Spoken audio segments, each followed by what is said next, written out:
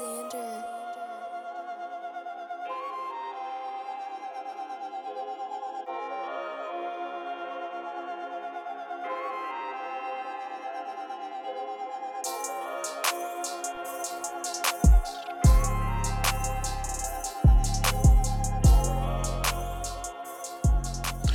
Hello everyone, this is Sir's Movies, the official podcast of SirWaka.com. I'm your host, Sterling Woods, and today I'm joined by Evan Todd McCoy. Welcome to the show. This week we're going to discuss what we've seen over the past week and follow that up with an in-depth review. This week's movie is Stephen Knight's Serenity, the new Matthew McConaughey and Anne Hathaway film. You can find more episodes on Spotify, Stitcher, Pocket Cast, and pretty much any other podcast app. You can contact us directly at sirsmovies@gmail.com. Follow us on Twitter at Sirs Movies, or join the Facebook group, Sirs Movies on Facebook. That's pretty much it. Before we get started this week, I owe everyone a formal apology. I'm going to go ahead and eat crow. Last week, I was adamant. I told Evan that the scene with Elijah from Glass in the Tilt-A-Whirl, I said that was definitely in the original Unbreakable. I remember seeing it. You're an absolute liar saying it. It was from the deleted scene. And then after we saw it, I went back and watched Unbreakable. And it was not in the movie. It was definitely a deleted scene. I forgot I owned it on DVD, and I probably watched it there. So this is me issuing a formal apology. I was wrong. Okay. And the way I said my name this week was me doing a bit because I'm trying to be smug. I hope that sounded smug when I said my name. That's what I was trying to do. Indeed. All right, so let's get into it. What have you seen over the past week? I saw one movie, a movie called Low Life from 2017. Kind of like a indie grindhousey type movie that was pretty good, actually. I think it was a bit of an indie darling when it came out. But I haven't seen it, or hadn't seen it until now, so I'll talk about that a little bit. Basically, it's about a luchador who his name's El Monstro, and he's caught up in some criminal activity.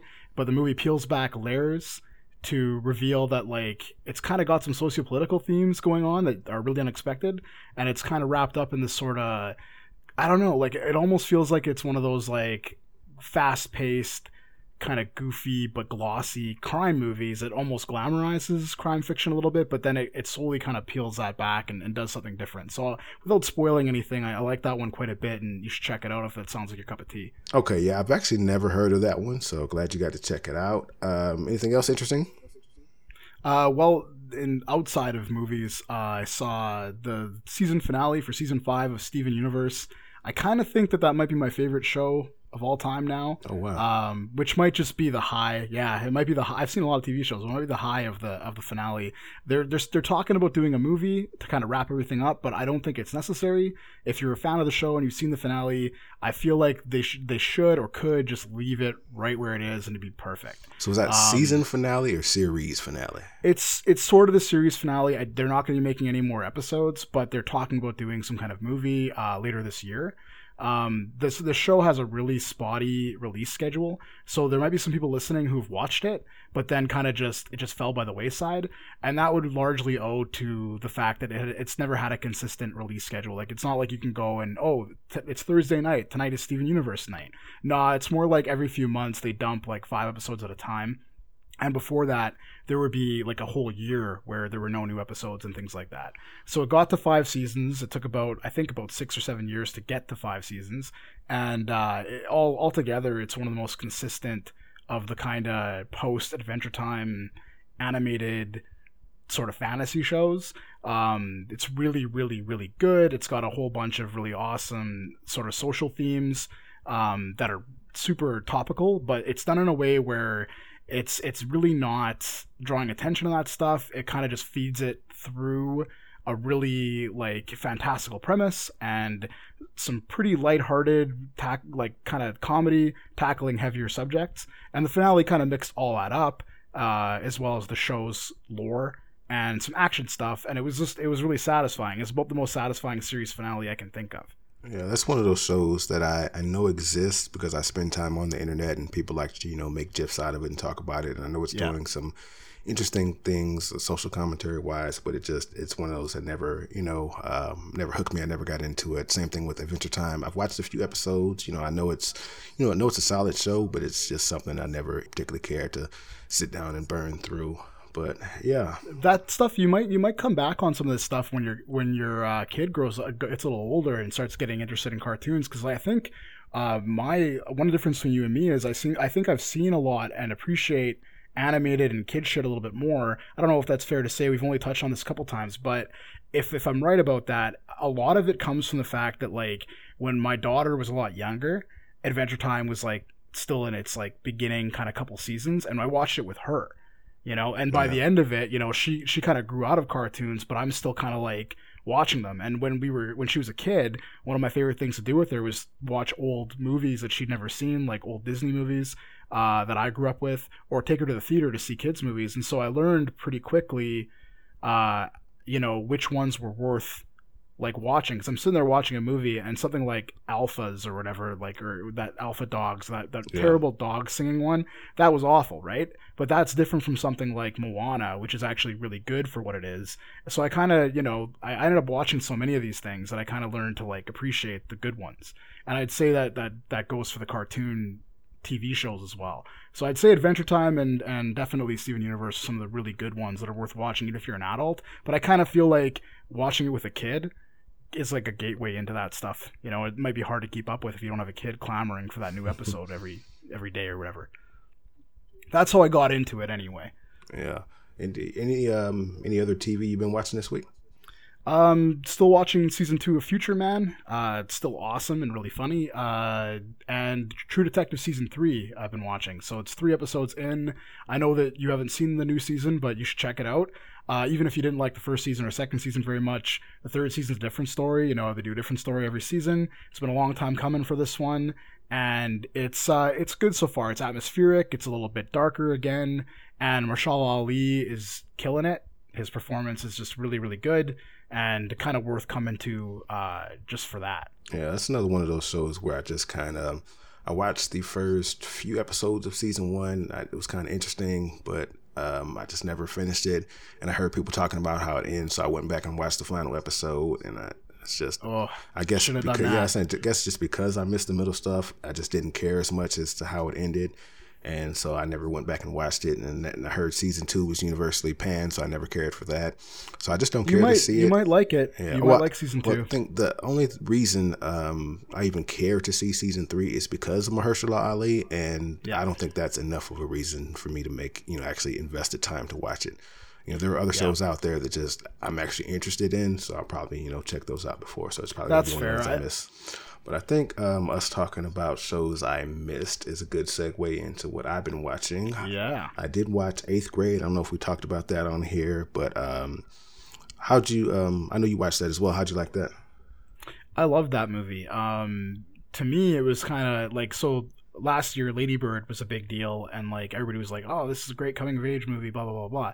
And I thought Lady Bird was kind of bad and had sort of a bad message for young people, and I know that's rich coming from me, a dude, like, so take this with a grain of salt, but like, I just thought it was really condescending, and it was very unchallenging to its main character, and I thought everything that it was trying to do and say 8th Grade does and says with like 100% more authenticity. Like, if 8th Grade felt like really relevant and real, especially the way the kids act and the way they mitigate like pop culture and media, that felt all more real to me than anything in Lady Bird. And I know Lady Bird takes place like in the 90s or something, I think, if I remember that right. So it's a little different, but I just thought 8th Grade was, you didn't see it, right? So I compare those two movies a lot. And 8th Grade I thought was fantastic. The stuff, I have a daughter, right? And she's around the same age as the girl in 8th Grade. So all the stuff with her dad just killed me, 8th Grade is probably a pretty personal experience for me then in that way. Yeah, I really liked it. Like I said, I think, Bo Burnham got a whole lot of love for directing it and kind of knocking it out of the park. And I really love Bo Burnham. I think he's probably one of the better comedians we have out right now. Just the way he treats comedy and kind of what he does with it. I think he's an excellent comedian, and I hope he continues to make comedy as well as movies. But yeah, probably the biggest issue I had with Eighth Grade is it wasn't, it's one of those quieter movies that isn't really about anything, more or less. It's just kind of about, it's just a snippet of somebody's life, so there's no climactic scene. There's no, whatever. It's just kind of, just a day in the life kind of movie. And I don't know. I do think it did an awesome job. I think the actors did a great job. And I think, it really represented kind of what that experience is. And it made you cringe at times. It made you, emote at times. And, when there's a scene where she walks into a pool party. This isn't, it makes you, feel for a kid. Like, oh man, this is going to be a tough experience for you. It makes you think about your middle school years and all the awkward, dates and times you had and whatnot. So, if nothing else, I think he did a really good job representing kind of what that is like. It wasn't a TV version of Eighth Grade. I feel like he really did a good job of, presenting, that's well put. What that experience was. So, especially him being a first time version. Yeah. Especially him being a first-time director, I think he knocked it out of the park. So I look forward to what he does next, both comedically and in the film world. Sorry, didn't mean to interrupt. I just wanted to point out that's really nicely put. That it's not a TV version of what it's like to be in eighth grade. That's pretty. Yeah, that kind of sums the movie up super well. Before I heard you say that, my summary for it was like a more concise snapshot version of Boyhood, but about a girl. Yeah. that's kind of how I thought of it until you said that. But I actually kind of like that. Yeah, appreciate it. And I think we're going to go on to another thing we both watched. So we talked about Yorgos Lanthimos' The Favorite a few weeks back, and I talked about how I saw most of his bigger stuff, but I never got around to seeing Dogtooth. So this week I watched Dogtooth, and that that was a interesting film, to put it the least. I had no idea. I'm a big fan of the spoiler-free stuff, so I had no idea really what it was about other than what's on the posters. I know there was something with teeth about it. So not to give away what that movie is, but it's very specific, very, I don't know, that's another thing where it's really, it's the director is 90% of that movie, just telling his style and, just him making that movie kind of, you can see how he became the guy that made The Lobster and the guy that made Killing of a Sacred Deer. There's a lot of that in there. It was a very, odd movie. I think I put it like that. But like in a, in a good way, not just odd for the sake of being odd, but it's very artistic, kind of thing. And I don't know, it went in a weird direction, it kind of, and I love how it doesn't grab your hand and walk you and tell you what's going on. It just kind of gives you clues and you kind of piece together what the situation is yourself. And I don't know, it's a very, moving and very, interesting. I keep coming back to that word. It's a very interesting story. So it's a hard one to recommend just because it is so specific. You got to really know kind of what you're getting into, because if you just think you're going to see a regular movie and you go spend 2 hours watching that, you're going to walk out with a big question mark over your head. But I definitely do think it was an interesting movie, and I'm glad I saw it. What do you think of that? Yeah, it's been a while for me. I saw it some years back, but I just remember it being like, I remember laughing a lot through it because it was so audacious. And that's kind of Yorgos Lanthimos in a nutshell, right? Like, you kind of have to laugh at some of the choices that he makes in storytelling.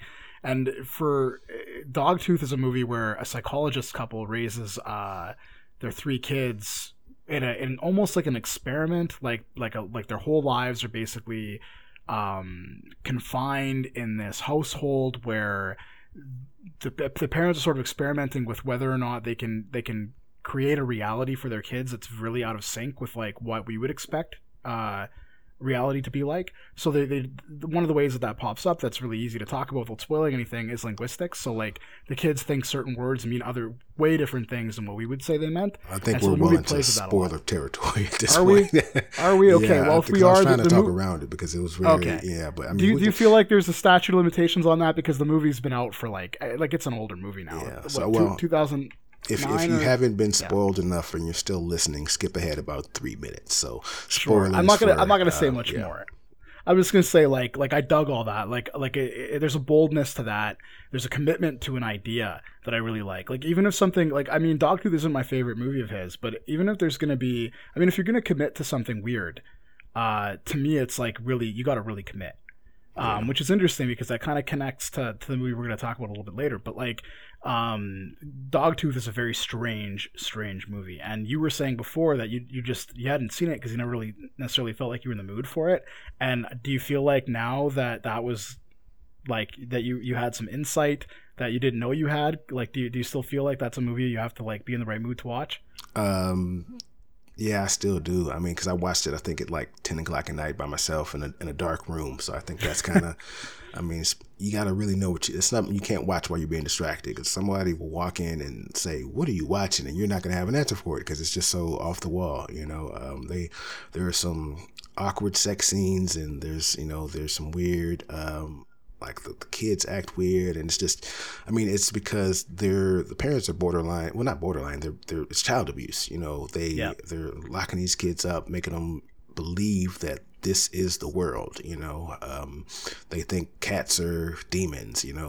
Fish are demons. Anything that isn't them is an other. At one point, the siblings are sleeping with each other. It's just actually, the logic behind it isn't even explained in the movie. They just kind of, go with it. But yeah, so I mean, it's an off-the-wall story, and since we're in spoilers now, I'm going to go ahead and say I think the way it ended was, it's really hard to describe.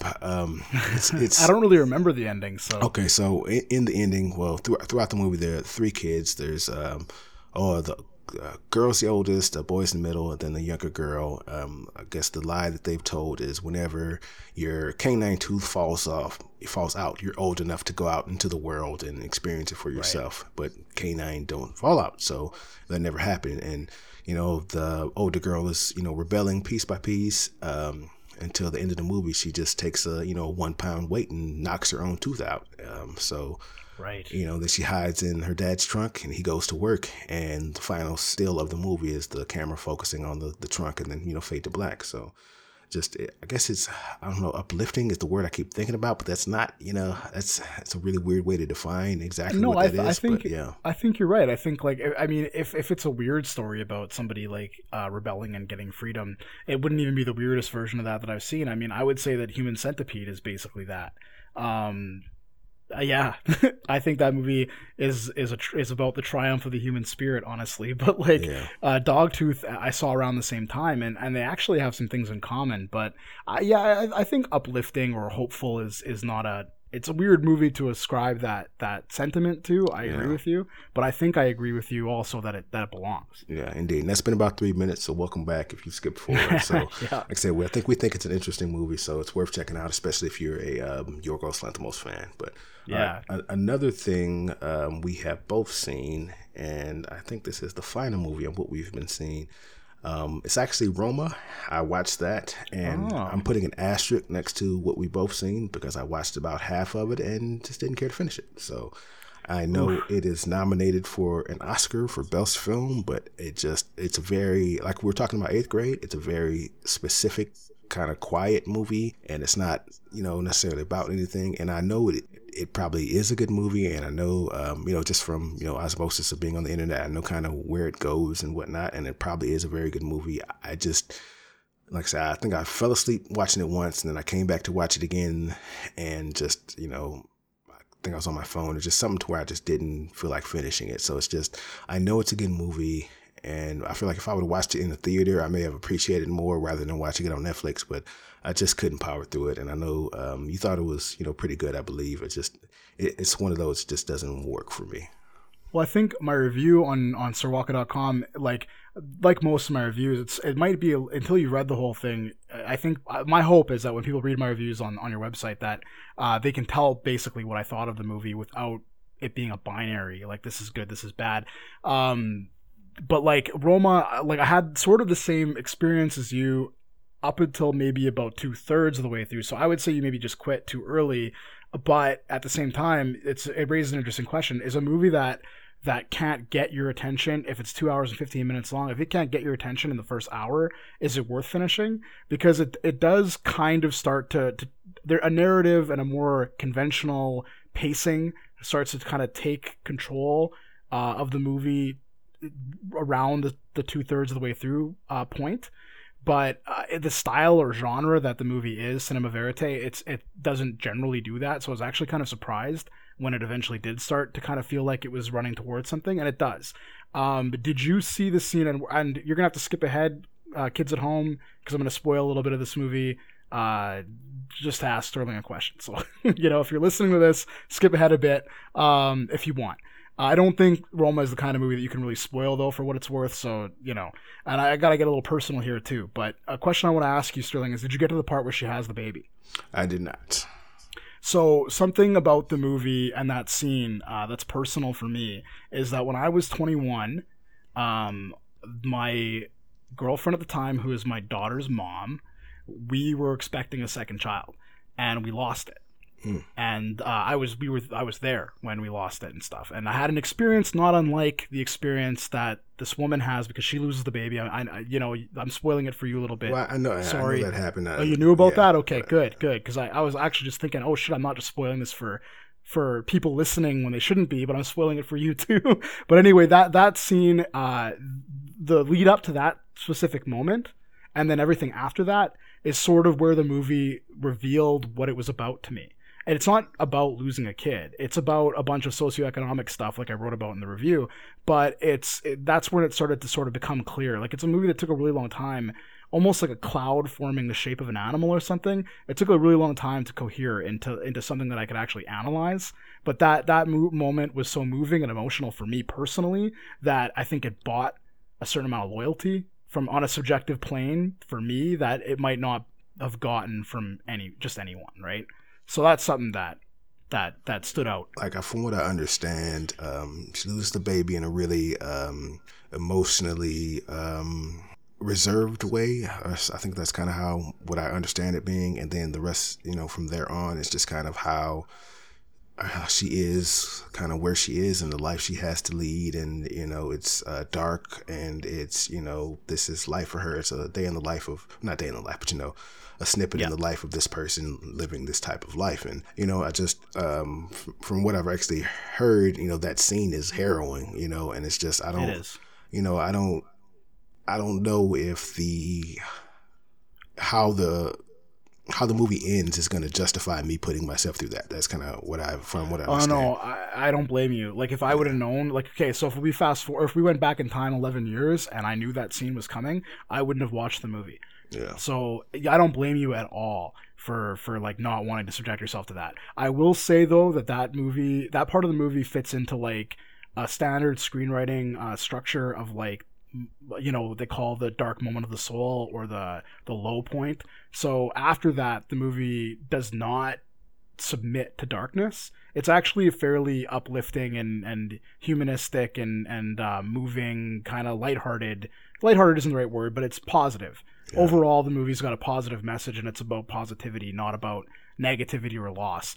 Although those things are part of life, so of course it goes there. But that's, maybe in a year or two you should come back and try to finish it. But, I don't blame you for turning it off. Yeah, I think I wanted to see it more as a completionist kind of thing because, I'm a big fan of Alfonso Cuarón, and I know that it's, like I said, it's nominated for Best Picture. So I wanted to see it just to see it. But an hour into it, however far I was in, I was just, I was like, you know what? I don't care to finish this. There's so much other TV I want to watch, and I kind of know where this is going, so I think I'd be seeing it just to see it. So at that point I checked out. But yeah, let's go ahead and move on. Let's get a little bit brighter. Yep. How about some movie news? Well, speaking of Oscar movies, let's get into the movie news. They did release the Oscar nominations this week. I am not a big Oscar fan. I think I never watched the Oscars. I just kind of watched the highlights to see who won, and I read the articles, seeing what people say they care about, that kind of thing. But were you interested at all in these nominations, any snubs or anything, you thought about after finding about? I haven't followed the Oscars since 2005 when Crash won, which I thought was I thought that was a travesty. And until that, I know there's like always been like a cabal of like critical types and people who like movies a lot that have always kind of considered the Oscars to be a joke, but I didn't really join that group until 2005. But ever since then, I haven't really paid attention. So that's like 14 years of me not giving a shit. And I was like 19 in 2005. I'd been like into movies for about 4 or 5 years by that point. I started when I was a teenager, really getting into them and following them. But ever since then, I haven't really cared. I mean, I like you, I always, through osmosis, I always hear about who's nominated. I always hear about the controversies, the snubs, the drama that ensues. But I feel like it's all really self-contained, and it's kind of a popularity contest for a bunch of old white guys to sort of vote on movies that are usually, they'll pick the movie that's about movies, right?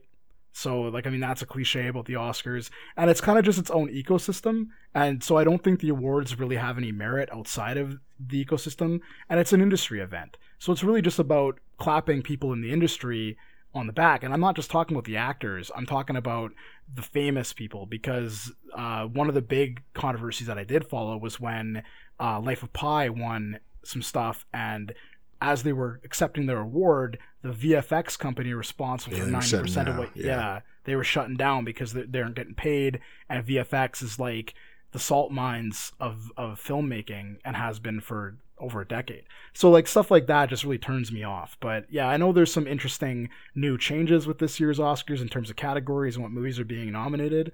Is there anything that stood out to you that was like worth talking about? No, again, it's that I mean, they are kind of what they are. I don't particularly care about the awards. I know it's a big, pay to win kind of thing. If you know the right guys and pay the right advertisements, that's how you get into the front running, that kind of thing. But at the same time, when a black man wins, it's the first time a black man has won an Oscar, that kind of thing, So it is still important because it is such a cultural thing. It is kind of the biggest movie event. So even though it is a bit shady and backroom dealy, and that obviously there are types of movies that win Oscars. Green Book got a lot of hype because of the type of movie it is, and we knew that was going to be Oscar nominated, and boom, here it is. So it's just the kind of thing it's gameable. People can game the system, and but still, it's a big deal. It's kind of so that's why people pay attention to it, whether they care about it or not. I'm looking at the list of best pictures, and they're all a similar type, except for Vice. Vice is probably a curveball in it,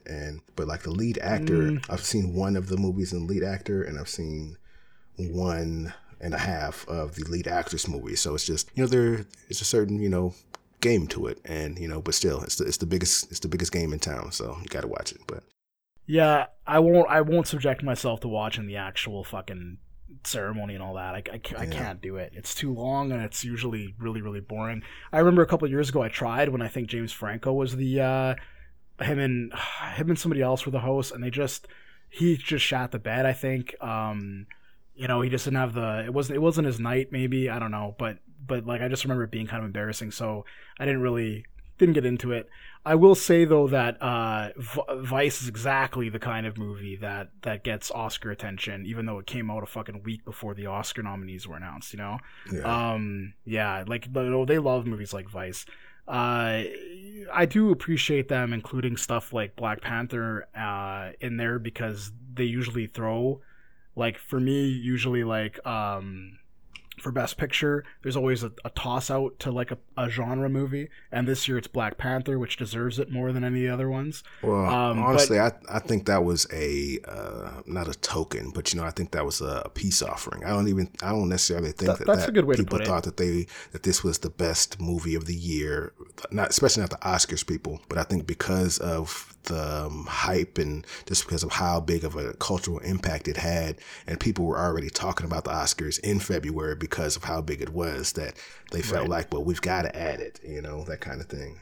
Well, I mean, people, like, that's the thing about nowadays, is that the award season starts in fucking February now. It used to be that no movies that didn't come out after September were really going to be worth considering, because that's when they dump all the like really big prestigious movies. And now the studios have caught on to the fact that you can release it's kind of like a Black Swan movie in the middle of spring, or even in January in some cases, and it'll actually be people will love it, or it'll catch on. So it's like a gamble, right? I feel like Annihilation was kind of like that, although there's some stories about how that movie was handled in terms of marketing and release that suggest otherwise. Of the Best Picture nominees, would you go for I know that was your favorite movie last year. Would you go for Black Panther as your Best Picture pick? I mean, personally, yeah, but I don't think that'll be the winner. I think what do you think will be? What's your prediction? While we're talking about this fucking anyway, right? Yeah. Say we just spent 5 minutes talking about how we don't care about it, and spend 5 more minutes into it. But yeah, I don't know. That's the hypocrisy of talking about the Oscars at all. Yeah, I have no idea. Because I really don't care. I feel like if that's the thing, it's a double-edged sword. Because if Black Panther wins, I'll feel like there'll be an asterisk next to it, and if it doesn't win, I feel like there'll be an asterisk next to it. So it really just, I really couldn't care less one way or the other. But I will be there, and I'll be there, but I'll watch the clips the next day, and you know, I'll be interested in seeing. That's about what they'll get from me is the clips. I want to see people crying and giving each other dirty looks. If I had to say what movie I would like to win of the nominees, it'd be The Favorite. But what I think is going to win is Roma. Gotcha. Yeah, that's my prediction. Both of those seem like very Oscar-y, you know, Oscar winner type movies. So it could be. The Favorite doesn't, though. That's the thing. I think The Favorite is a Black Swan pick. I don't think The Favorite is the kind of movie they normally would like. Well, I do, just because it's so off the wall and artsy. You know, I feel like that's the kind of, you know, they took a swing, and you know, it's very you know, different, but it has big names and it's very actory. So I think that's the kind of, you know, that's that is kind of, you know. I think it's in there because I honestly think it's in there because it's a period movie, like because it's a costume drama. That's the only reason I think it's in there, but that's why I hope it wins. Kind of, it'd be awesome if Black Panther won, but I just can't get, like, you know, like you know, my heart can only get so broken, right? Yeah. So. All right, but probably the last piece of movie news we're going to talk about is the Bryan Singer controversy. It's, I don't know, the Me Too movement, quote unquote, has lately, it's been kind of, they're stretching us to, you know, kind of what we're upset about. But I think this is a prime example of stuff that, you know, why is this even a thing? Why is he still directing movies? Like, why? Just when I feel like we argue about little pedantic things, something like this happens. It's like, okay, yeah, that's why this movement exists. We got to get this guy the heck out of here, you know, that kind of thing. But I know you got some thoughts on it. Go ahead. No, I agree with you about that totally. Like, I think I don't know how I feel about the Me Too movement in general. I mean, almost as soon as that hashtag started, people were trying to like diagnose what it is and what its reach should be. And I feel my attitude about things like this when they come up is always wait and see. Like, this thing will figure itself out, because any kind of grassroots activism of any sort, even the weird kind of cyberpunk versions we're getting nowadays that almost seem to happen completely on Twitter, these things, like, it takes a while for things to shake out. There are always people looking to jump. Anybody who's been to any kind of activist event can tell you that there's always people looking to jump on or hitch their wagon to whatever the fight is of the moment and try to use it to platform their own special interests. So when I went to Occupy, which we had our own local version of, there was all kinds of different political activists trying to steal some of that juice to get their own thing going, right? And I think Me Too is susceptible to that a little bit. There's people who are like jumping onto it. I don't know if I would say it's run its course. I definitely think it's important. And I feel like I'm being pedantic when I call it, you know, when I lump everything into quote unquote the Me Too movement, because I know it's its own thing, and I know there are, you know, I feel like I'm being simplifying it when I just say the Me Too movement to, you know, encompass everything I'm talking about. But I mean, it's hard to pin it down. It's really complicated, right? But I mean, you did say that like this Bryan Singer thing is why this shit exists in the first place, and you're right about that. So I don't feel like I feel like it does every time. It feels like it's quieting down, like the point's been made, and now we get to deal with the aftermath. Like, how are we going to handle things from here on in? Something new comes out, and I don't know if that's just the fact that, you know, everybody's turn is just coming, and that's kind of what this really is, or if it's more like there's people who are you know, that are campaigning actively to make sure the ones who are the most slippery, the most Teflon people, like Bryan Singer has been for like two decades, are actually getting their day in the spotlight, where you don't want to be right now for this stuff. If somebody's hashtag Me Tooing you do not want to be in that spotlight, man. like if you know that's it. And but apparently the controversy isn't that Bryan Singer's been outed, because he's been outed before, big time. And he's only the director of Bohemian Rhapsody in name, is what I hear, that he kind of left that production or was forced out, and it's just his name attached to it, which is something that happens more than most people would believe in movies. There's lots of ghost directed movies out there. And for what I understand, Bohemian Rhapsody was nominated for Oscar, but Bryan Singer wasn't. Just, I mean, his name is on it, but you know, distance, that kind of thing. But I don't think he'll show up, and if he does, there'll probably be some interesting drama the next day, which will be worth watching. But what's interesting about this controversy is actually Avi Lerner, the guy you clarified for me because I'd forgotten who exactly it was, but he's the guy who assaulted Terry Crews. You know, because we're reaching a point now where it's not just about women getting assaulted and harassed. We're also going to talk about how men get harassed and assaulted as well. And Terry Crews kind of got the ball rolling on that. And now we're talking about Bryan Singer within that same umbrella, because it's not women that he assaults and harasses, it's men, including some pretty big names, some of which are men that have passed on, actually. Like Brad Renfro, he's been accused of, you know, having something to do with Brad Renfro's fall into drugs and depression. And I don't know what the truth is about that. I don't think anybody really does that's talking about it. But the big controversy that Avi Lerner went on to say that all the accusations about Bryan Singer are fake news, and that Bryan Singer's definitely going to be the guy who directs Red Sonja. So his next movie is Red Sonja, and Red Sonja... Wait, hold on. Let me correct something. Wait, what's the guy who groped Terry Crews is Adam Venitz. I think I may have... Oh, yeah, okay, sorry. Yeah. All right. I heard you say the name, and I'm in my head. I was like, yeah, that's the guy, but no, it's Adam Avi Venitz. Adam. Yeah, so let me correct that for the record. Sorry about that. Vienna. Okay, right. So, but Avi Lerner is defending Bryan Singer. I think Avi Lerner has something to do with the Terry Crews thing, though. Like maybe it's his company that represents that guy. I don't know. Oh, yeah, he threatened him. Okay. Right. Yeah. He tried to get Crews blacklisted. Is what it is. He threatened him and tried to use William Morris, the talent agency, to. You know, and it's Adam Venit is all in there. So these guys are all involved with each other anyway. So it's not really to anybody's surprise that Avi Lerner is defending Bryan Singer. To a lot of people, it'll feel like it's just the same boys club covering each other's asses, right? Yeah. But the idea that Bryan Singer is just gonna continue to fail upward is where the controversy comes from, because this is a director who. A lot of people like the X-Men movies. I don't particularly care for them, so I don't think he's made a good movie since the 90s. And he should have been in director jail a long time ago. Never mind being like a guy who like touches young men or boys. You know, so fuck him, kind of. You know, I hope that there's an outrage and an outcry, and that he doesn't get away with this time. Indeed. All right. Well, that's been enough movie news and controversy for one day. Let's get to why everybody came here. So from this point forward, we're going to review Serenity.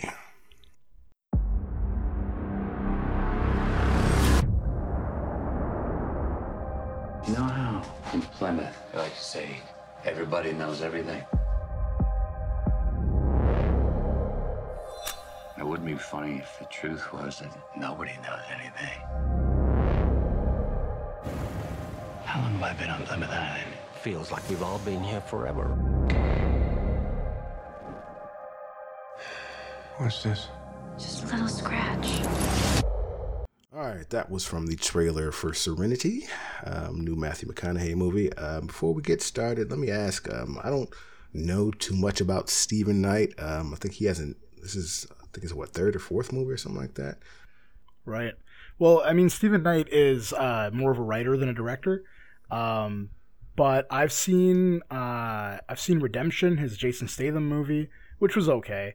It wasn't amazing, but it was all right. Locke is really, really good, especially if you're a Tom Hardy fan. But he has TV shows that he writes for, particularly Peaky Blinders and Taboo, both of which are excellent, excellent shows. So I actually had forgotten that this was his movie until the end credits. Oh, yeah. Yeah, and then I was like, oh, shit. Yeah. Name didn't really ring a bell for me. Like Peaky Blinders, I'm one of those types that I get too, I don't know, queasy when I'm watching con men type movies, when they're in that situation where they might get found out, or, you know, whatever that is. And Peaky Blinders just had too many of those in the first, to where they had to, it was the script that got him out of the situation, because he was just so backed into a corner that I'm squirming. I don't know, it's a really weird reason to be turned off from a show, but that's what it was for me. I feel like the whole thing is just him finding ways not to get found out, and that's just, I don't know, that doesn't interest me. Yeah, I like con men movies. I like the Oceans type movies where they're scamming people, grifting people, whatever. But I don't like the, you're gonna find out who I am type of stuff. Yeah, I mean, you're like describing so much crime fiction too. Like I feel like so much crime fiction, especially now, is about how many basketballs can the main character keep spinning in the air before they all start falling over. Yeah. Like I don't know if you watched The Shield, which was a big show for a while. I heard it was really good, but I never watched that either. It was, but you would have had the same problem with it. Like that show is all about how many basketballs. Thankfully, though, like Shield is an ensemble show, so like it has several different storylines going on, so it's not all about the main guy spinning basketballs. But Peaky Blinders is a lot more just connected to Tom Shelby, played by Cillian Murphy. Anyway, it's a great show. Have you watched Taboo? I have never even heard of it. Oh, it's the Tom Hardy and his dad came up with the concept for it, and then Stephen Knight helped them write a bunch of the episodes and co-created it. And that is a good show, but it's very strange. All right, well, let's get around talking to it. I know you love Locke, so how do you think Serenity held up? Is that did you enjoy Serenity? I did. I heard that it was terrible going into it, so I had low expectations. I did not know what to expect.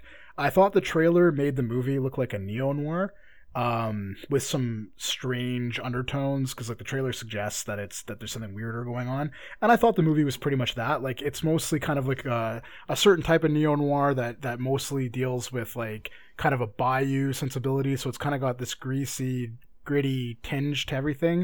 It reminded me a little bit of this movie with Matt Dillon from years back called Wild Things. That was a very sleazy Wild movie. Things was a huge movie, very cultural impact. You don't have to talk about it like it's an obscure movie. Everybody knows. I thought it was. I didn't know that people knew what that shit was, man. Yeah, I know why it's famous if it is, but nobody I knew had seen it when I was like in high school and stuff, but I watched it when I was like 15 or younger than that even. Yeah. But yeah, so it reminded me of that a little bit. And then like as we'll get into in the spoilers, there's a pretty big twist that reframes the whole movie, happens about halfway through, and the movie really commits to that, which I thought was kind of impressive. Its commitment was impressive. I don't know if it entirely works, but I think that they try really hard to make it work, especially by using the performances. Matthew McConaughey is really good in this movie, like really good, and probably won't get the credit he deserves for it. But then again, we're in the McConaissance, so I mean, he's good in almost everything he does these days. Yeah. But I don't know how much more I can say without spoiling it until you get your turn. Yeah, so what did you think? We're really going to have to, it's hard to really kind of talk about what this movie is without going into spoilers, so this may not be the longest section, but general impressions. Yeah, I don't think I like this. I'll put it like that. This is one of those things where I'm glad, I had a little bit of time to sit with this. I saw it last night, so I've been kind of thinking about it throughout the day, and it's not one of those you walk out, this is good, this is bad. You kind of really got to sit with this one to let it kind of settle. And I don't even remember watching the trailer, but I kind of know what it was about. But so I got the kind of vibe that it was a drama, but with a twist. I think there were some, I don't know if it was supernatural vibes I was getting from the trailer, but that's kind of what I thought this would be. And I won't really get into it, but there is, a twist in here, and I don't know if I like that. I think same kind of what I was talking about with Shyamalan last week, that the twist makes you kind of recontextualize the whole movie, and I think this one, it's even more more prominent, or more, it really shapes what the movie is when you find out kind of what the twist is, and then even further later on, so I think I appreciated the performances, like I said, but when you're talking about Matthew McConaughey, I think his first line in the movie, he was sounded so Matthew McConaughey. It's just kind of, he's become the Matthew McConaughey. He's become a stereotype for who he plays. And I think the first few lines of the movie, you really, you got that this guy is playing, the Matthew McConaughey personality. So I don't necessarily think that the acting asked a whole lot of him. I feel like he played Matthew McConaughey in this movie, and I think he did that well. I think, he really worked. I think I appreciate it. I think he fit exactly what the script was asking him to be, but I don't know necessarily that I like this movie. I really want to compare it to something else. As I walked out, I said, okay, this is exactly like blank movie, but I can't talk about that. I had a few thoughts like that. I had a few thoughts like that too. I can't say what that movie is without, being a big spoiler as to what this movie is. But, I think I like that other movie better than I like this one, because it's, like I say, it's really hard to discuss what I didn't like about this movie without getting into the twist, because it's so big a part of what this movie is. But I mean, before that, I did like the kind of the personal nature of this movie. I did like the interpersonal conversations. I like the storytelling without telling a story. You really get to know who this guy is and what his life is like. And, I really thought that part was interesting. Honestly, I think before the twist, this was a better movie. I really liked what that movie would have been, go ahead. I think I would have too. I wouldn't have hated it if the movie had stayed in its like island noir kind of greasy, sweat-soaked kind of mode that was in. But if you got to have a movie that to me, okay, so we're talking like, let me just rewind a minute to Matthew McConaughey's performance. I've already like said that it's great. So I'm not gonna really double back on that, but I know what you mean when you say that he kind of plays Matthew McConaughey a little bit. Like, there is a certain kind of post-True Detective drama, like, intensity that Matthew McConaughey does now a lot. And I think it originated really with Russ Cole in True Detective. But contextually, I think the performance only matters really after the twist is revealed. That's when it gets interesting. That's when he's not really playing Matthew McConaughey anymore. And we'll get into that more later, and we'll see if I can get you to agree with me about that. But I do think if it had stayed in that mode, in that noir mode, it would have been okay. I love noir films. It's one of my favorite genres. You asked me earlier off mic, what's my genre? That would be near the top of the list, noir, like detective stories kind of, right? And this movie fits all those tropes super duper well, especially in the first half. So I like that a lot. But what I like about the twist is that it happens halfway through the movie. A lazier movie, or a movie that was really going for some kind of shock value there, would have done it in the last 10 minutes and basically left you with like an ambiguous impression of what the twist means. And I mean, that can be done really well too. In lots of movies, it's done super well. Shyamalan is actually an interesting person to mention because some of his movies do that and they do it really well. But in this, they do it. They get there really early on, and then they leave you with this new version of the movie that you're watching.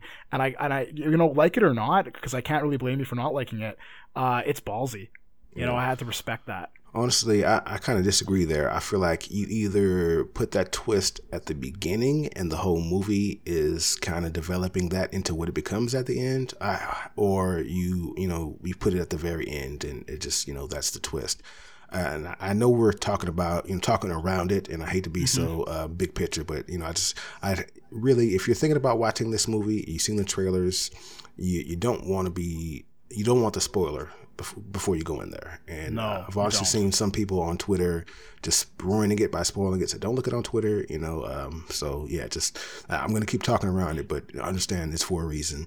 Kind of want to segue to what you were talking about the noir. I feel like, Anne Hathaway's character and Jeremy Strong, who also I loved in Succession. So he really stood out to me here. But honestly, I think Anne Hathaway's performance was it's kind of a throwaway. I feel like that could have been anybody. I don't feel like she necessarily brought anything to the role, and I think that's what made this a noir film is her performance. I think that character, everything out her mouth felt like something in it didn't fit the movie, but I think it felt like something out of a 1960s noir film or whatever. I feel like that's who that character was.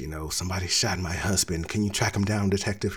That's exactly what her character she's was. The breathy femme fatale. I think you're onto something. Like, she's the most obvious noir trope. Like, as soon as she walks into the movie in that white dress with that hat or whatever, and she's smoking a cigarette, like, exactly what she is.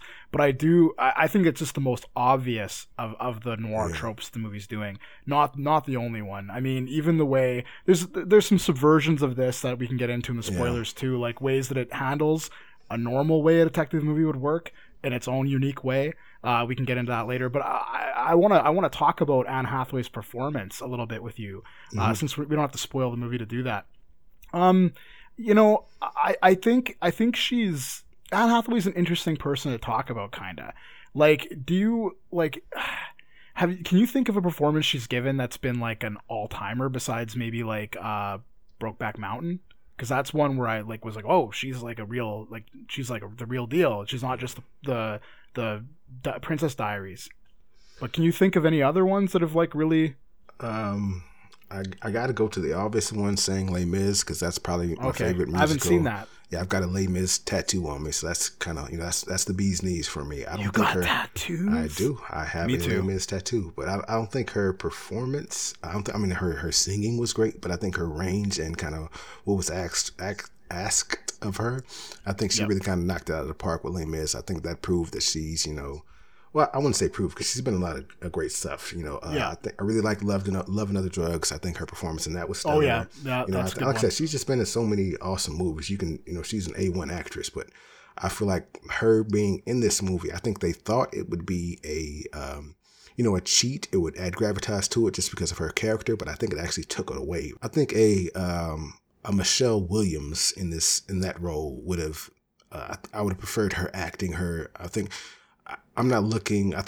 Michelle Williams could have kind of brought more out of that role. I think Anne Hathaway, you just kind of, because of who she is, you take that in the movie with her.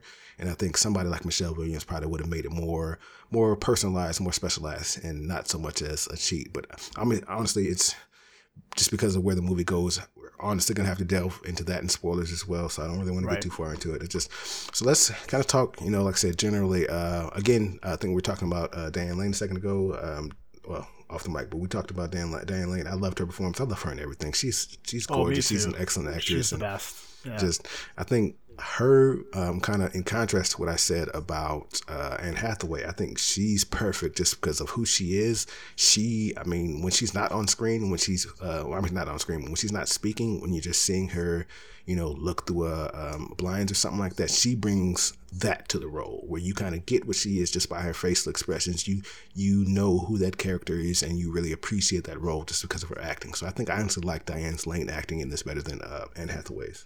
Yeah, I don't blame you. I mean, when we're thinking about though, there's an interesting question that I think is raised by your take on Anne Hathaway's performance and just her role in the movie, which is it okay for an actress of her stature? Because even though I asked you what has she done that's so great, I think she's great. I think she's awesome, especially if you think of her in an old school Hollywood kind of way, which is there's not a lot of actresses her age that I think are as dynamic and have as much range. But anyway, the question I want to ask from that is it okay for an actress of her stature to occupy a tropey kind of almost stock role in a movie like this just for the fun of it? Like, is it maybe intentional? Did Stephen Knight go, as soon as she walks on camera, the audience is going to know what we're going for here, and that's exactly what we need. And Anne Hathaway doing it just brings that class just up a little bit. Yeah. Well, not that she's the only one who could have. I don't think she's essential.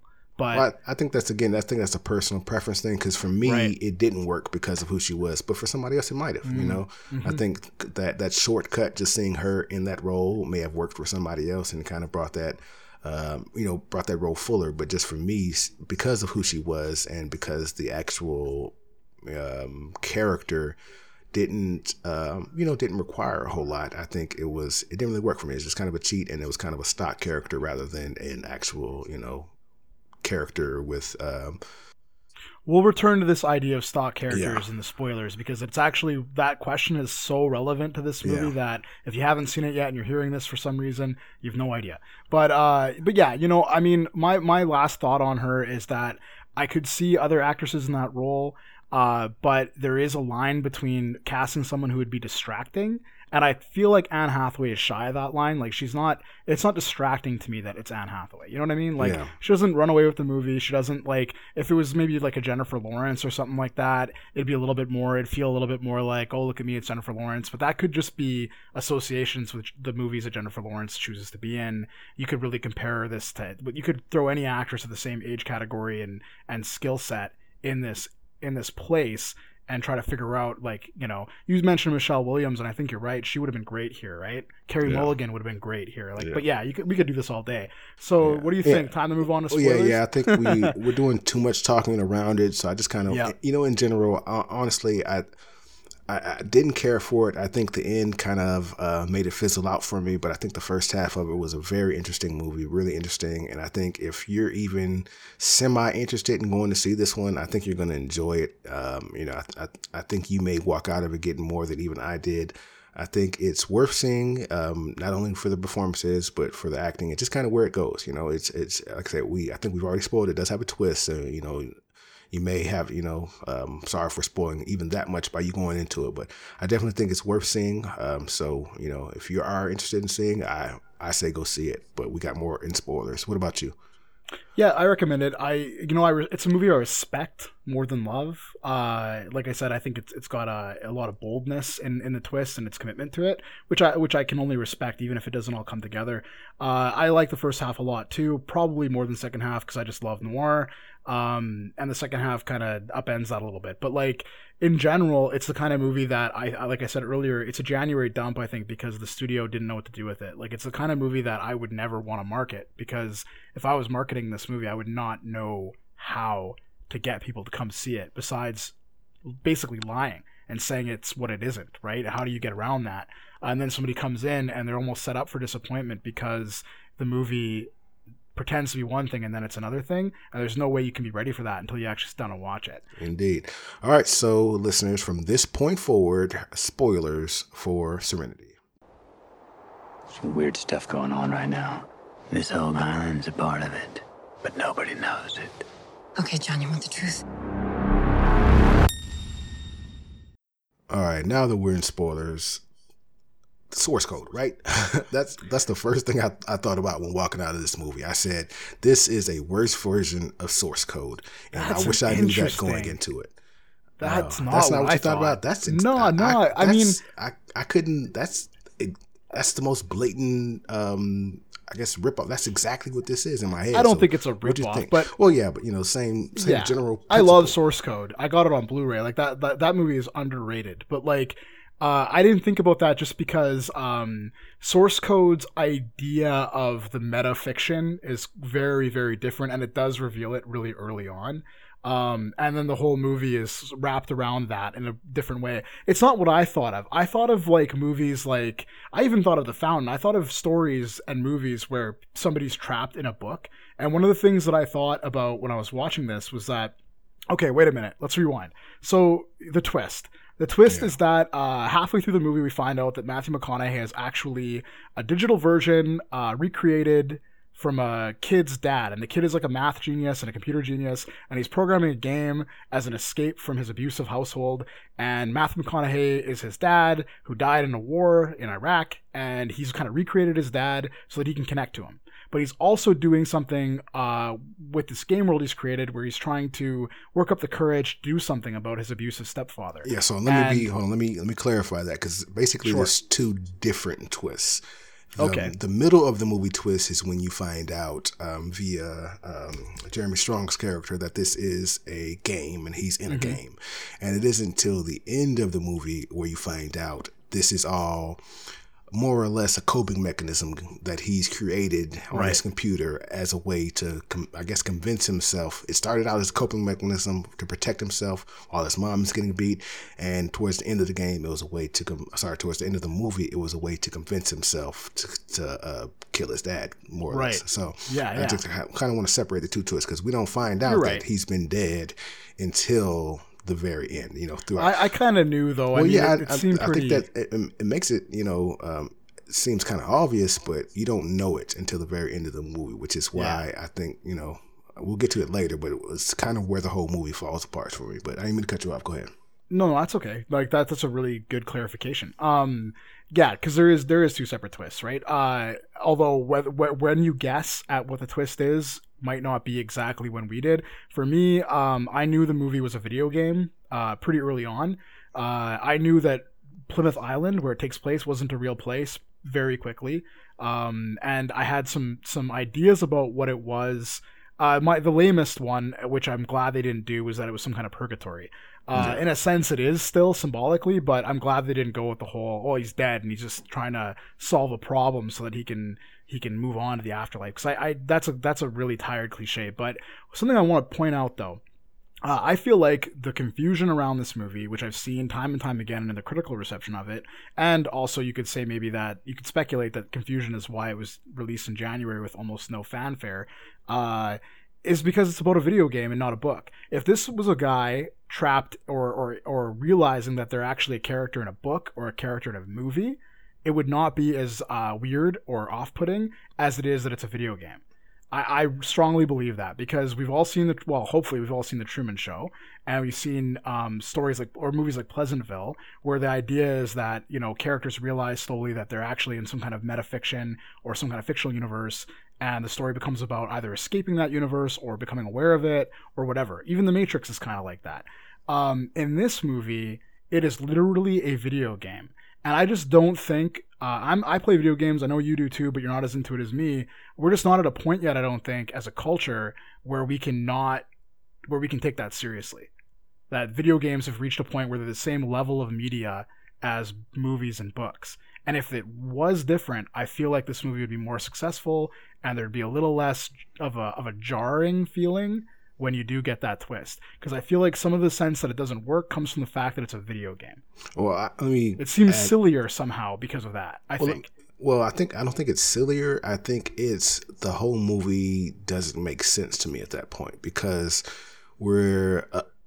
it's not even really a video game. It's more an AI construct from the AI's point of view. You know, that's fair. That's why it kind of falls apart, because we're not watching him play a video game. It's not that the kid is super smart and created a video game and is playing the video game. It's that he's created an artificial intelligence with the same point of view as his dead father. And he's only like 14 or something like that. Yeah, so he's young. I don't know if I agree with that. Well, no, okay, because the whole, second half of the movie, giving his dad the idea to kill his stepdad, but also trying to prevent him from doing it. He's not preventing it. It's the game. Okay, well, I know that's what I'm saying. So it's not that he's decided to kill his dad and he's going to play the system and play the game to where he can defeat the masters, or whatever, defeat the dungeon trolls trying to stop him from killing his dad. It's that the game is designed to push him not to do it. Right. And he wants it done. So he's basically just watching the AI, hoping the AI does it. It doesn't really make sense, because apparently, the whole point of the movie and the point of the ending is that he's the Matthew McConaughey character is autonomous. He's smart. He's making his own decisions.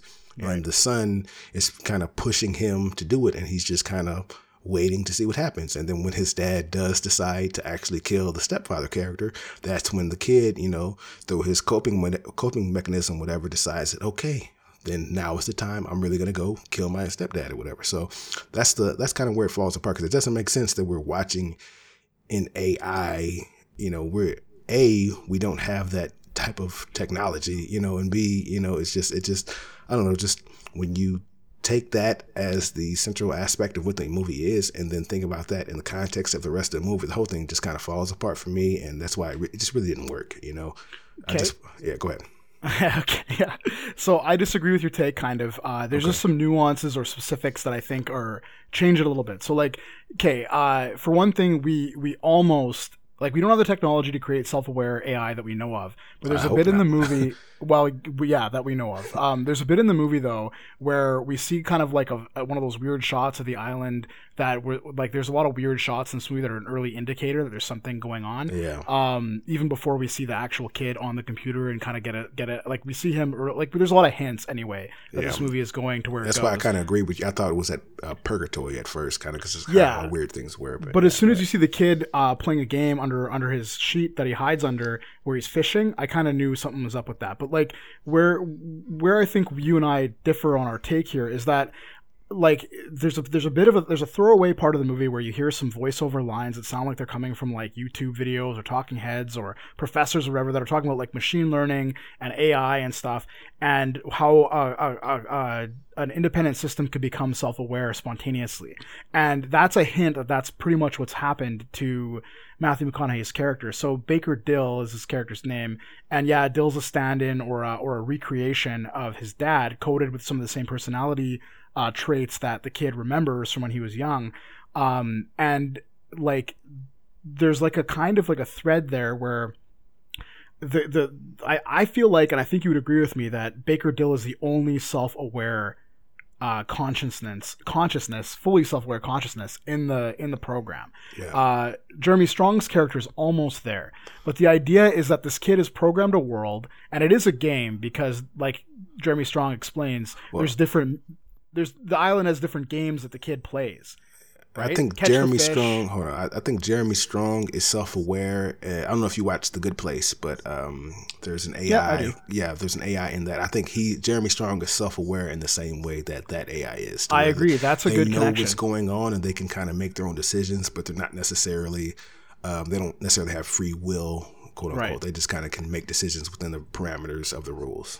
Yeah, like Karen, right? Karen's my favorite character in The Good Place. But yeah, that's actually a really good connection. And like, I agree with you. So he keeps saying he represents the rules. And the movie has this whole thing about the rules and the rules changing. And that's because I think the kid has programmed a world that's meant to, like, it's basically like if you were going to play a game and it's a digital world or a fantasy world you're playing in the game, and then you can just do different things in the game that are in themselves mini games, right? So one of the mini games is Baker Dill is obsessed with catching a fish. So that's one of the ways the kid in his real life has programmed this game to escape. He has a connection with his dad about fishing, so he creates a character like his dad who he plays as to go fishing. Then he gets the idea that he's going to kill his stepdad, and he programs in a version of his mother and a version of his stepdad, both of which are larger than life and composed out of stock character tropes from noir fiction and crime fiction. I mean, Jason Clarke is really good in this movie, but the character he's playing is really cartoonish.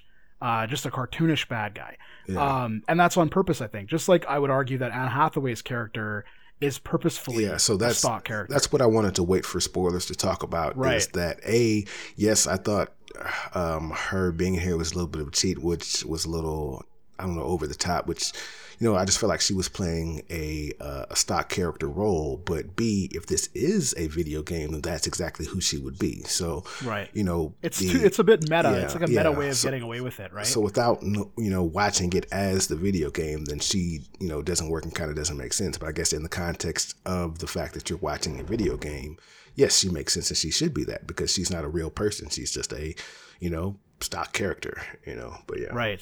And I mean, I've seen lots of indie sci-fi movies that pull a twist like this out of their ass in the last act, and it doesn't work because it just can't possibly support everything we've seen. Like, if you think about it for too long, it all just falls apart like a house of cards. And I feel like Knight is smart enough to know that. So he's like, okay, I'm gonna commit to this twist halfway through the movie. So halfway through the movie, Baker Dill is told basically something about that he's long suspected, that his reality isn't real. And he's told this by Jeremy Strong, who puts it in terms of, it's an exposition dump a little bit, telling him, oh, it's a kid making a video game. And because Baker Dill has already experienced weird things, he's had these weird psychic kind of connections with his kid that are through the like matrix of this video game, but like manifest themselves in a more straightforward, I guess, supernatural psychic connection thing.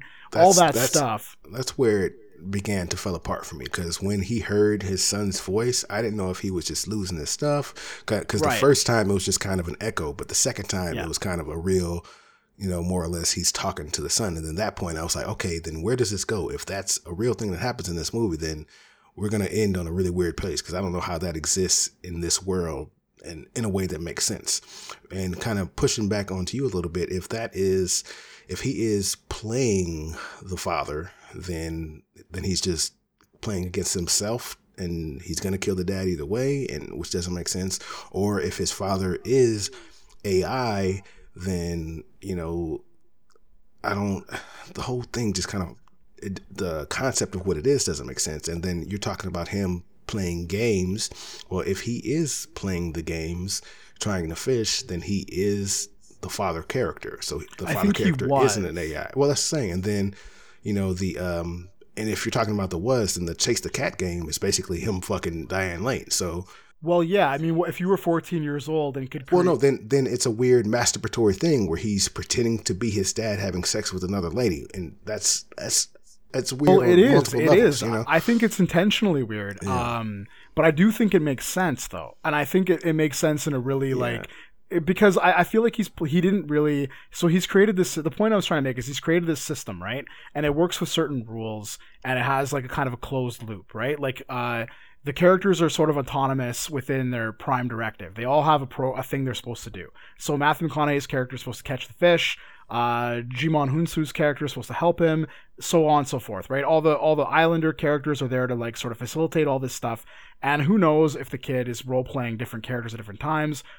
We don't see that, right? And one of the things this movie sort of is asking us to buy into, which is hard to do at face value, is the gritty realism of the world we're seeing when we're with Matthew McConaughey as some kind of video game world. It's kind of hard to buy that, even though video games are at a point now where the graphics are almost photorealistic. It's still not at a point where I can really like imagine that the kid is like, I just feel like you're supposed to like kind of add a certain amount of like imaginative flourish to the idea that this would look at all real. But I think the kid is doing all this stuff, and it's not until he programs a loophole or a sort of like counter programming thing into his own game world where murder is possible that Matthew McConaughey's character becomes self-aware.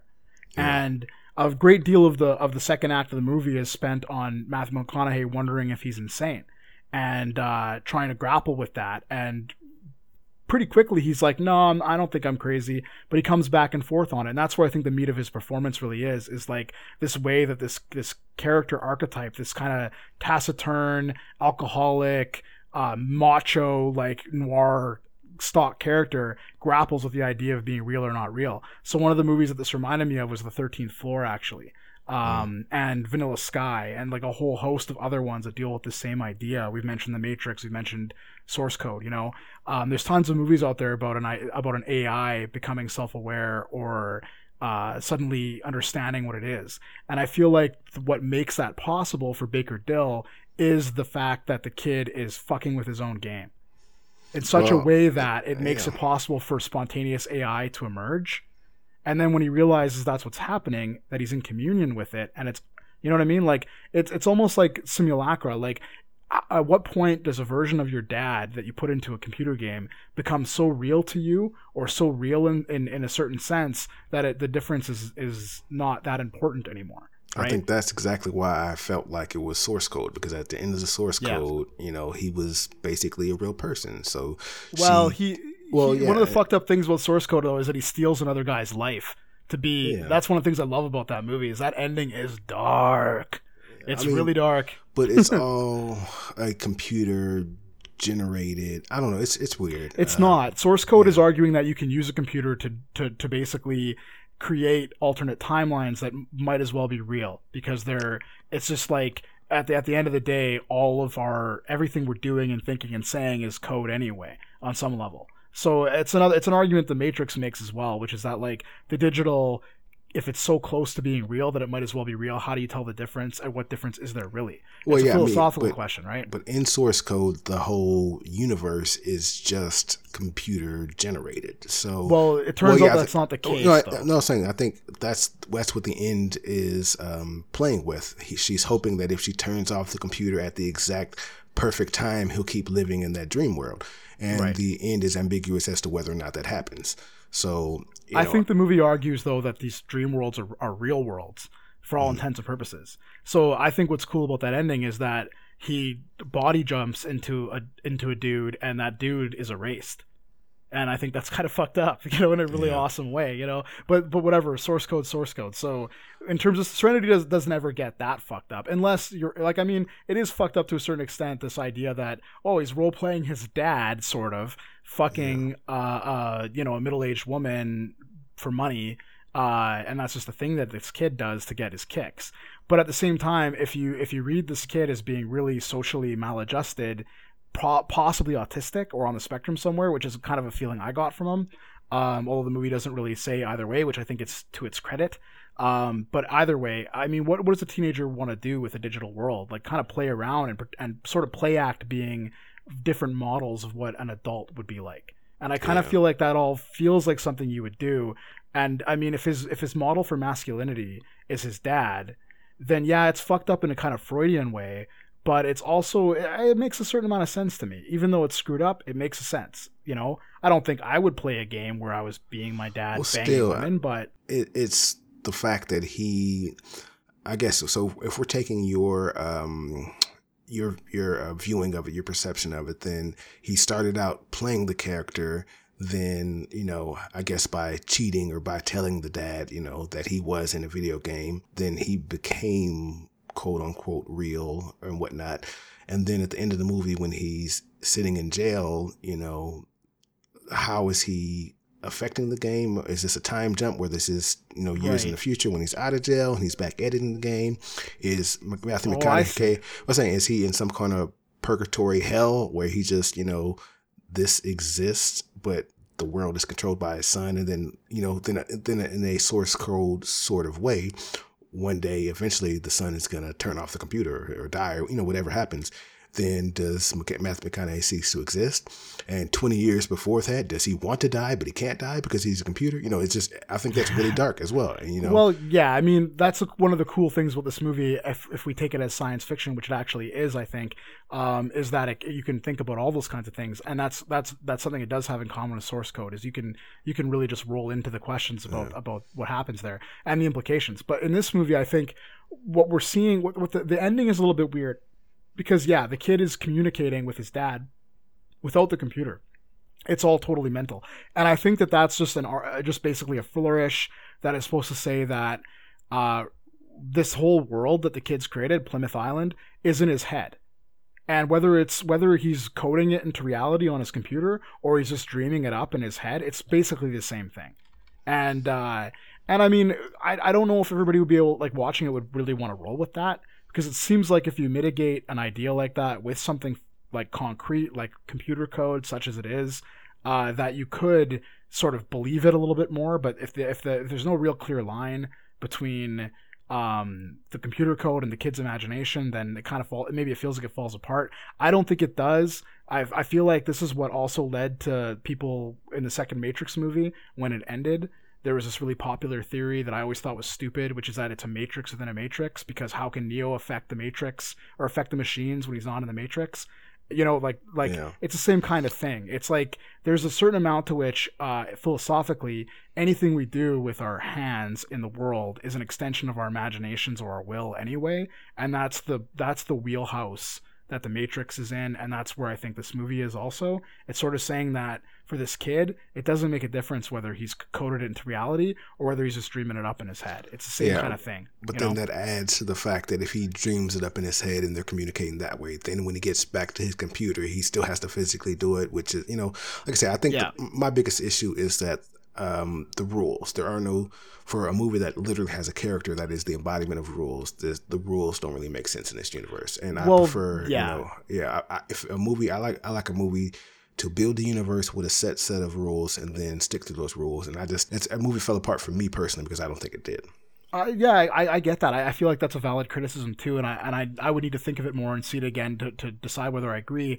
I do think that saying that it's about rules though is half the story, because the movie's really about what happens when the rules break down, when there are no more rules, and the chaos that ensues, and whether that chaos can be useful or not. So the movie is acknowledging this idea of rules, but it's also about what happens when the rules aren't getting followed, when the creator changes the rules, for instance, right? Because that's something that's bothering in his AI brain. Jeremy Strong is like, why would the creator change the rules? I'm supposed to help you catch the fish. But then he's like, but if the creator wants me to help you kill a guy, then that's what I'm going to do. So they're sort of like us in a way, where like they're trying to interpret the will of their creator all the time, right? Like where if you're a religious person, there's questions that arise out of that, like where, what does God really want, And that's something Jeremy Strong is sort of like dramatizing in a very tangible and simplistic way, right?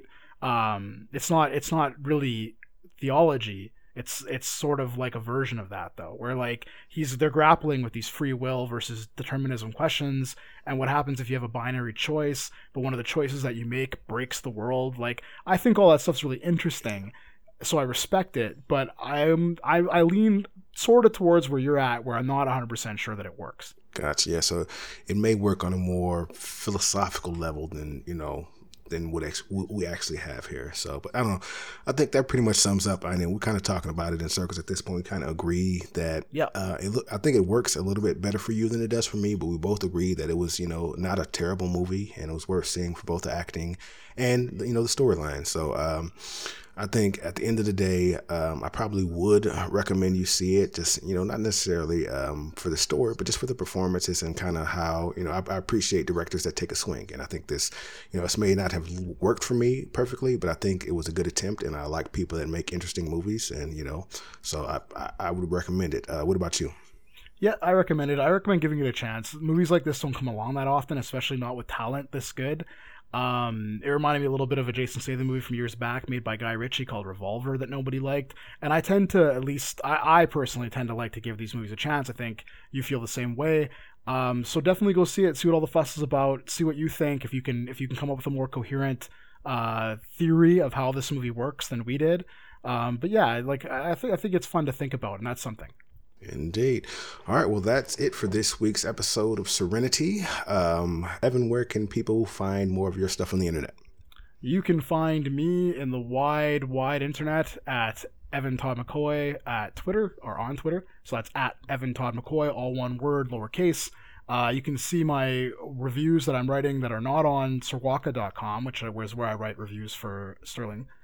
You can see those on thunderclown.wordpress.com. That's my personal blog. I just put up a review of Glass. It's 5,000 words long. It's lengthy and in-depth, so check it out. And there's also a review of Low Life, the movie I talked about at the beginning of this podcast, on there as well. Indeed. You can find me on Twitter at Sirwaka. You can follow the podcast at Sir Movies on Twitter. Again, you can contact us at sirmovies@gmail.com. Next week, we're actually going to be doing a more interesting episode. It's kind of light on movies this week. So we're actually going to do a top 5 most watchable movies that we enjoy. So tune in for that one. And that's it. See you next week.